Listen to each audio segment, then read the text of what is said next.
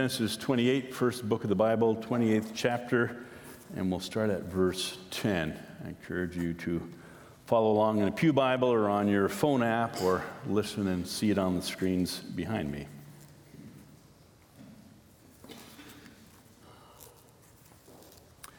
Hear the word of God, Genesis 28, starting at 10. Jacob left Beersheba and set out for Haran. When he reached a certain place, he stopped for the night because the sun had set. Taking one of the stones there, he put it under his head and lay down to sleep. He had a dream in which he saw a stairway resting on the earth with its top reaching to heaven, and the angels of God were ascending and descending on it. There above it stood the Lord, and he said, "I am the Lord, the God of your father, Abraham, and the God of Isaac. I will give you and your descendants the land on which you are lying. Your descendants will be like the dust of the earth, and you will spread out to the west and to the east, to the north and to the south. All peoples on earth will be blessed through you and your offspring. I am with you and will watch over you wherever you go, and I will bring you back to this land. I will not leave you until I have done what I have promised you." When Jacob awoke from his sleep, he thought, "Surely the Lord is in this place, and I was not aware of it." He was afraid and said, "How awesome is this place! This is none other than the house of God. This is the gate of heaven." Early the next morning, Jacob took the stone he had placed under his head and set it up as a pillar and poured oil on top of it. He called that place Bethel, though the city used to be called Luz. Then Jacob made a vow, saying, "If God will be with me and will watch over me on this journey I am taking and will give me food to eat and clothes to wear so that I return safely to my father's household, then the Lord will be my God. And the stone that I have set up as a pillar will be God's house. And all of you, and of all that you give me, I will give you a tenth." This is the word of the Lord.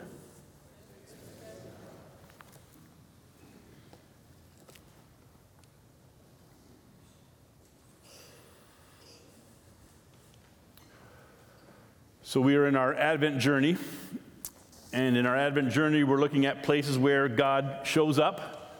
And today we're looking at places God shows up when someone is searching, and Jacob is definitely somebody who is searching. So as we enter into this story, this Bible story, Genesis 28, I also always want to remind you that we are always reading our story. The Bible is a story of humanity, and so when we're reading a story, it's talking about people like us doing things like us with the God who exists and how they interact with the God who exists, and so we need to find ourselves in this story, and that's how it helps us to live. One of the ways, anyways. Today we're talking about Jacob the deceiver. So I say that first line so that I can tell you this next line. You have Jacob the deceiver living inside of you. He's part of your family heritage. I know you want to deny it, but you and Jacob have a couple things in common, right? Keep your hand down if you've ever lied about something. Nice job. Right? We have this, I catch myself doing this all the time where I'm thinking, someone says something and I say something about what I did, and it's way bigger than what I really did. And I'm thinking right after, why do I bother to do that? Like, who cares? And yet, I need to somehow make myself look like I'm something other than I am. We all have that funny game going on inside of us. We live with Jacob the deceiver. Jacob's version of this was, he was the younger son. And I don't know if anyone had told him that when he was born, it was actually promised that he would take over his brother's position and be the first in line and get the big inheritance. But he didn't trust that to happen all by itself, and so he dressed up like his brother, put goat skin on his arms because his brother was hairier than him, wore his clothes because his brother smelled like the outdoors, right? Hopefully that's a positive smell in your mind. And then as he went to his dad blessed him as if he was the older son. He stole that blessing. He deceived his blind father. Should have mentioned that his father was blind in case you didn't know that. And as often happens when you deceive people in your family, that doesn't have good traction. And so he's now running. He's running away from his brother who wants to kill him, right? And when you're running away, what you're doing is you are searching. You're searching for a place to land. You're searching for meaning. You're trying to figure out who you are. And I would suggest that most of us, not only do we have Jacob the deceiver in us, we probably, again, put up your hand if you do not come from a dysfunctional family. This works really well for us, doesn't it? I can get you to say whatever I want this way. Right? We all have families that don't function perfectly. That's a nicer way to say it. Right? Hi, my name's Eric. I come from a dysfunctional family. You can all join me in saying that. That's the human condition. Right? And so all of us are in this searching mode where our story joins with Jacob's story, and that we're searching for, who am I really? How do I function? What is truth? How do I live out of the truth that is God's truth for me, and not just the truth that I've gathered and inherited along the way? And not surprisingly, it's a long journey. So Jacob left Beersheba and set out for Haran. I'm guessing that you, like me, when you read these lines, you go, that's interesting. But who knows where Beersheba is, and who knows where Haran is, and who knows how far that is, right? So Israel's a really small country, but Haran actually is about where Aleppo is in Syria now. It's about a 500-kilometer walk, because there wasn't a car at that time. This is early times. And so that's about like walking to Ottawa, all right? So Jacob sets out from Grimsby and starts to walk to Ottawa. That gives you at least a distance perspective. And then we get this line, so incredibly nondescript and uneventful that I was wondering when I first read it, why did they write this? When he reached a certain place, he stopped for the night because the sun had set. At nighttime, he stopped because he was walking and it was dark. Anyone got an idea why you'd put that in your story? Filler, right? It's intentionally lacking in detail so that you'll go, like I did, why is that in there? And in a little while, you're going to find out the answers to the questions I asked, and you'll find out why it's in there. That's called suspense. You're welcome. Hang on to your seats. So, one possible explanation for the dream of Jacob is that he took one of the stones there and he put it under his head and he lay down to sleep. That would give me nightmares and a very sore neck, as well as a sore shoulder and or back. That's actually not why Jacob dreamed. He dreamed because God gave him a dream. And this was actually normal, right? This is how they slept, right? So if you sleep on your side out on the ground and you don't have a pillow, there's this gap here, right? And so if the only thing around you is rocks, you put a rock there. I'm guessing he was smart enough to also put his coat or something on there so it was a little softer. I don't know. Chances are he was just a lot tougher than I am. Maybe you are. And so this worked for him. Okay, so the rock has nothing to do with the dream, at least not yet. Not a ladder. We are climbing Jacob's stairway. Wasn't a ladder. We handed out children's bulletins today, and I quick checked them before the service. Yep, it's a ladder on there. It was not a ladder. It was a stairway. And that's important, otherwise I would make that point. He had a dream in which he saw a stairway resting on the earth with its top reaching to heaven. How high is heaven? I don't know, we don't know. It's a lot farther away for us because we understand galaxies and distance and sky, right?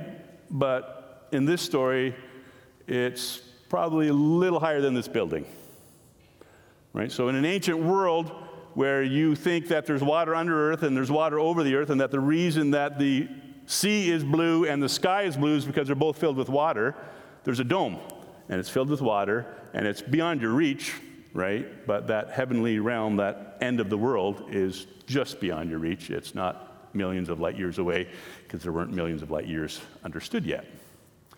Its top was reaching to heaven, and the angels of God were ascending and descending on it, right? Let me show you. Probably more helpful than my words. So on the left there, that's called a ziggurat. That's a Mesopotamian creature of human design. Basically, it's a worship place, and there was a shrine on top, or a temple on top, or a worship place on top. That's where gods lived, right? And the second picture, the right picture, handily, somebody took a picture of this old ziggurat, which has been restored and archaeologically excavated and all that kind of fun stuff. with the sun shining right. That's a brilliant picture, so great for your art, but it also helps us see, since light is often an image of God, that's kind of what Jacob was seeing in his dream. He's looking up this stairway to heaven, which is what a ziggurat was meant to be anyways, right? And he was seeing God living at the top. So if you had other images like angels climbing up ladders, please remove those from your mind and take this visual and stick it in there, all right? Then God shows up. There above it stood the Lord. And whenever I read these, I want a little more revelation where you tell me exactly what that looked like. So we'll take the sunlight, right? But this image of having a dream, and clearly it's God standing there, I'm always curious, what did he see? We know what he heard. He heard, I am the Lord. And the Lord tells us a whole lot about who he is. And this is the God who shows up in our life. God doesn't just show up in our life, me individually right here in this moment. God shows up with our past in mind. His parents have promised. I'm the God of your father Abraham and the God of Isaac. And later in the Bible, since we're talking to Jacob here, it's going to be the God of Abraham, Isaac, and Jacob. This is that historic moment where God's saying, I'm gathering a people, starting with Abraham, and we're going to go on a long journey. I've been there for the first two. I'm with you here right now, Jacob, and that's telling us, and I'm going to be with you throughout the generations, all the way to and through Jesus to us. And God also looks in the other direction, to his dusty descendants. He says, I will give you and your descendants the land on which you are lying. Your descendants will be like the dust of the earth. Now, my Bema friends teach me that whenever Jesus was telling a parable, whatever he was talking about was probably plain in sight, right? And so if you know what Israel looks like and what Jesus was pointing to, you probably know why he talked about sowers, because there's people sowing seed and all those kinds of things.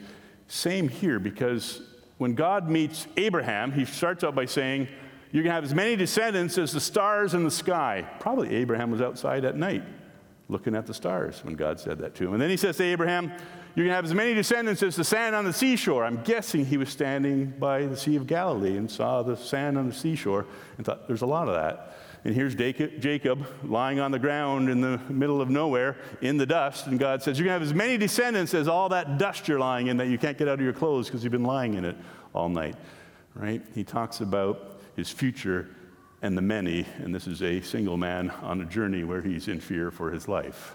It's his future promise. And of course, the present. And the present for Jacob and the present for us when God shows up is that I am with you. That's his answer for all of our challenging circumstances, and that's his answer for all of our enjoyable circumstances. I am with you in this moment, and I will watch over you wherever you go. And so God is past, present, and future for Jacob, but he's also with Jacob individually and with everyone around him. Because whenever God promises his people, I have a future for you, those aren't individual personal promises. It's all about you, and I'm going to take care of you, Jacob. It's you and everyone. All peoples on earth will be blessed through you and your offspring. Almost a direct quote of what he said to Abraham. I will not leave you until I've done what I have promised you. So when God calls us and says, I have a plan for your life, right? When we hold on to the promise that Jesus loves me, he's always saying that to you, singular, and you, plural, at the same time. That's the beauty of English. They're the same word, right? When God gives you a plan, when God puts a call on your life, that call is for all the people around you as well. It's not about how good your life is going to be. It's the wondering, is everyone experiencing justice? Is everyone experiencing truth? Does everyone experience peace together? God's promises are for us and for all of us. Awoke and aware. And no, I'm not going to suggest that Jacob was woke, because I'm old enough that I'm not even sure I know what that means. When Jacob awoke from his sleep, he thought, surely the Lord is in this place, and I was not aware of it. So not every text in the Bible is worth cross-stitching onto whatever that stuff is that you cross-stitch onto and putting on the wall, right? But this one is, right? Or if you're as gifted as I am, write it on a sticky note and put it on your mirror. Every day, the line, surely the Lord is in this place and I was not aware of it, is an incredibly valuable line. Because wherever you go, whatever you do, God's promise still is there for you. I have already shown up in this place. The ongoing question is, are you aware of it? Are you waking up to that reality? And if you're practicing spiritual practices, whether you do meditation or reading scripture or prayer or all of the above, when you take rest in silence, those are moments to pause and wonder, surely God's in this place, and I wasn't aware of it. And then I go, yeah, I see him there. I see him in nature, even at the beginning of December in the rain. I see him in the people around me. I see him in relationships, right? I see him in worship and music. I experience him in all kinds of different and powerful ways. Part of God's call to us is that he is showing up, but are we pausing and taking the time to pay attention? Are we awake and then aware? And these two, he was afraid. Isn't it lovely how in English the Bible is totally a alliteration with the letter A in these verses? I know, only exciting to me. He was afraid and said, how awesome is this place? And again, listening to that in English, doesn't that seem a little weird? I'm scared. This place is amazing. That doesn't go together in English. It goes together fabulously in what's actually meant. Fear and awe are the same thing. You've heard the line, the fear of the Lord is the beginning of wisdom. That doesn't mean being terrified of God. That means being in awe of God, fearing the fact that he has power and majesty and glory and beauty beyond your imagination, so that you're going, this is amazing and terrifying, right? Because it is a power beyond you that you don't control. God is way beyond us in that way. And so when Jacob realizes he's standing in the presence of God, he has this respectful fear, this beautiful fear, if that makes any sense, right? This ability to go, something's going on here. Someone's here who's way beyond me, and I'm incredibly attracted because it's beautiful and powerful. But I'm also deeply aware this is above me, beyond me. When we awake and are aware, we can be afraid because it's awesome. So what does he do? Same thing all of us would do. He makes a monument. Jacob took the stone he had placed under his head and set it up as a pillar and poured oil on top of it. And he called that place Bethel. Again, are you picturing this in your mind? How big of a stone did you picture he was sleeping on? Right? This long at max, right? No higher than this, because otherwise it would hurt his neck. And when you picture a monument, what do you picture? Same, right? Everybody's monument's about this big. No, you're picturing a stone that looks like me. A little better looking than me, but, about my size, at least.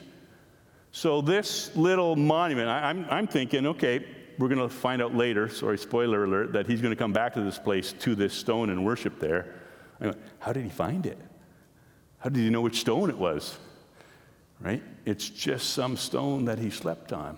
He didn't even make it in the Inukshuk, right? Because that's what you're supposed to do. We all know that. Make something so that it looks like something. No, he just stood up a stone.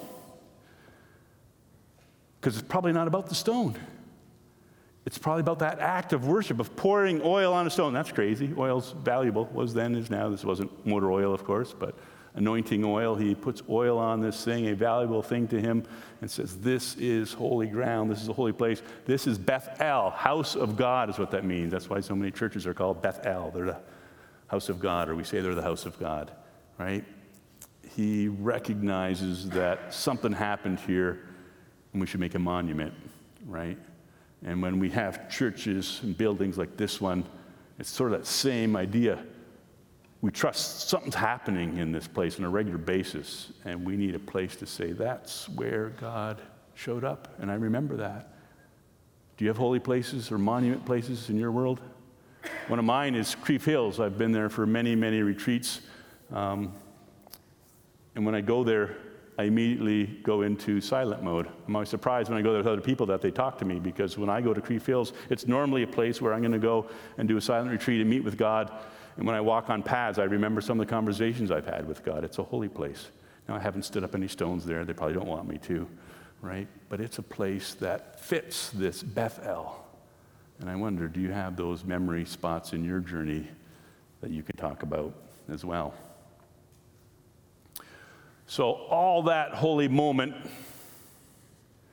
and then here's Jacob, still searching. And he made a vow, saying, and again, this one you do not cross-stitch on your wall or write on a sticky note, because this is his vow. If God will be with me and will watch over me and do all the other things that I expect. Then he will be my God. What did God say? God said, I will be with you, and I'm going to do all these things. And I've got the past, I've got the future, I've got your presence. And Jacob goes, yeah, we'll see. This was an awesome experience, but we'll see, God. Have you ever been there? Right? Where God does something pretty amazing in your life, and you're going, this is amazing. I'm so glad I was part of that worship. It moved me. And you realize a week later, you're going, yeah, that was all right, but I don't know if God's still going to be there. That's that still searching journey that most of us kind of carry on with. Jacob makes a if vow. That's not how vows work. And he's struggling. This, by the way, I'm jumping ahead now. We're in chapter 32, I believe, of Genesis. A few chapters later, he struggles. He wrestles with God or an angel, and the man who he wrestled with says, your name will no longer be Jacob, the deceiver, but Israel, the struggler with God. Do you know that God's people's name was Israel, named after this guy Jacob, who got his name changed to Israel, and that their name means struggles with God, right? I know why we don't name our churches Israel, but I think that'd be a much better name for a church. Struggles with God, right? Or maybe we just do it in English. People who struggle with God. Be a really good, honest name for a church, right? Jacob had the incredible vision and the showing up of God, but he was on that ongoing struggle. This is our great, many times father who went on this journey with God and showed us that God continues to show up even when it's an ongoing search and an ongoing struggle. And then we get to chapter 35, a few chapters later again. This is Jacob circling back. He's gone through a whole lot by this time. He's married 2 wives, got most of his children, at least 11 of them, right? He's re-met his brother who he's running away from. He's had that struggle with God, that physical wrestling with God. And he comes back to Bethel. And he says to his family, then come, let's go to Bethel, where I will build an altar to God who answered me in the day of my distress and who has been with me wherever I have gone. So God has already promised that he would be there. So we didn't need to doubt that God was going to be there. Jacob's journey, the one that's more important to us, is are we going to make a vow that says, I'm all in, God, I'm with you, I'm going on this journey, and I trust that you're going to be there. And notice that God is quite okay with us doing an if vow. He at least uses our bad vows. Let's put it that way. Right? He still meets Jacob in the end and says, yep, see, I was there, I was for you. That's why we count our blessings, that's why we look backwards, that's why we remember and say, yeah, that's right, God. When my business failed, you were there for me. When I lost my dear friend, you were there for me. Right? I notice you in retrospect, and I will continue to trust you. I will continue to remind myself that you show up and that you are with me. And then in John, can you back me up, please? Thank you. In John chapter 1, the beginning of the Gospel of John, the beginning of Jesus' story in that gospel anyways, Jesus says to one of his disciples, he's calling him, and he says, truly I tell you, you will see heaven open up and the angels of God ascending and descending on the Son of Man. Now, I think everybody who reads this, who has Bible knowledge and knows the story of Jacob, connects this with Jacob's stairway, not his ladder, remember his stairway. And I don't know about you, so let's do this together now. Picture what this looks like. Heaven is opened, and the angels of God are ascending and descending on the Son of Man. So first of all, the Son of Man is Jesus. You didn't know that, right? So I've always pictured it this way. So you got a hole up in heaven, however high you think heaven is, and you got Jesus, the Son of Man, standing here, and the angels are somehow going up and down and landing on Jesus. Yeah, no, that's not what it says, because this is about Jacob's stairway. Jesus is actually saying this: I am Jacob's stairway. That promise was a promise about me. And so Jesus is the connection between heaven and earth, right? He was God, he was man, he's human, that's why we're expecting him, right? And he's the one on whom this collection of angels is going back and forth, and they're messengers. So who is the one carrying the message from heaven to earth? Jesus. Who's the one carrying the message from earth to heaven? Jesus, right? And so this is basically looking back and saying all that stuff that happened in the first Israel, in Jacob, and then in all those people, it happens in its most full way in Jesus Christ himself. We're looking for Jesus because Jesus is the only one through whom this connection between heaven and earth can fully come. Now, that's shorthand because the entire Old Testament talks about that kind of stuff. And so I'm going to do a quick ad here. I am really excited right now about understanding how the Bible works and what it means and how we interpret it. And in order to really understand passages like this, you kind of need to know some of that stuff. And so if people want to, and I find that out when you tell me you want to, right, directly, by the way, right, then I will teach a course in the new year on Tuesday evenings probably about how we read the Bible, how the Bible works, how we interpret it, and how we understand it. I would love to do that, but I only want to do that if you're actually interested in learning that, all right? So don't talk to me, I won't do it. You do talk to me, and there's 3 of you. That's enough for me. Then we will go do that. Then we'll learn stuff like this, okay? That's my ad. And this, Jacob was prophetic. We're way back now in Genesis 28. This is what Jacob said. This is none other than the house of God. This is the gate of heaven. He's, of course, talking about the place he's in. But when you read it, looking back from today through Jesus, this is what you see. Jesus said, also in the Gospel of John, tear down this house, and in 3 days I will build it again. He was the house of God, right? And he was the gate of heaven. He said, I am the way. I am the truth. He said, I am the life. He said, all the things that are the gateway to heaven were in Jesus. And so way back 2,000-ish years before Jesus was around, Jacob's having this dream, and he thought it was awesome already, but he had no idea what he was actually looking at there. He was looking at a picture of what we're anticipating at Christmas, that this guy, Jesus, was going to come into the world and be that connection between us and God. Keep looking into this guy, Jesus, as we go, because he makes all the difference in the world, right? You can anticipate all the fun things we're going to do this season, right? But that person who comes into the world changed everything. He is Jesus. He's the Messiah. God shows up in our searching. He meets us where we are, and he opens the way. What are you searching for? Are you open to meeting Jesus there, and you need someone to help you do that? Ask me, ask somebody who knows you, and let Jesus open the way. This is real stuff. This isn't about hearing a sermon and going, yeah, those are neat ideas, what a cool story. This is about a journey where Jesus actually helps us on the way. Let's pray. Lord Jesus Christ, thank you that you were there at the creation, you'll be there at the end of time, and that you were here in very powerful ways, walking in our world and also working with us even today. Help us, Jesus, to look for you, to see you, to experience your goodness, and to know your incredible love. We lay our lives before you and pray in your holy name. Amen.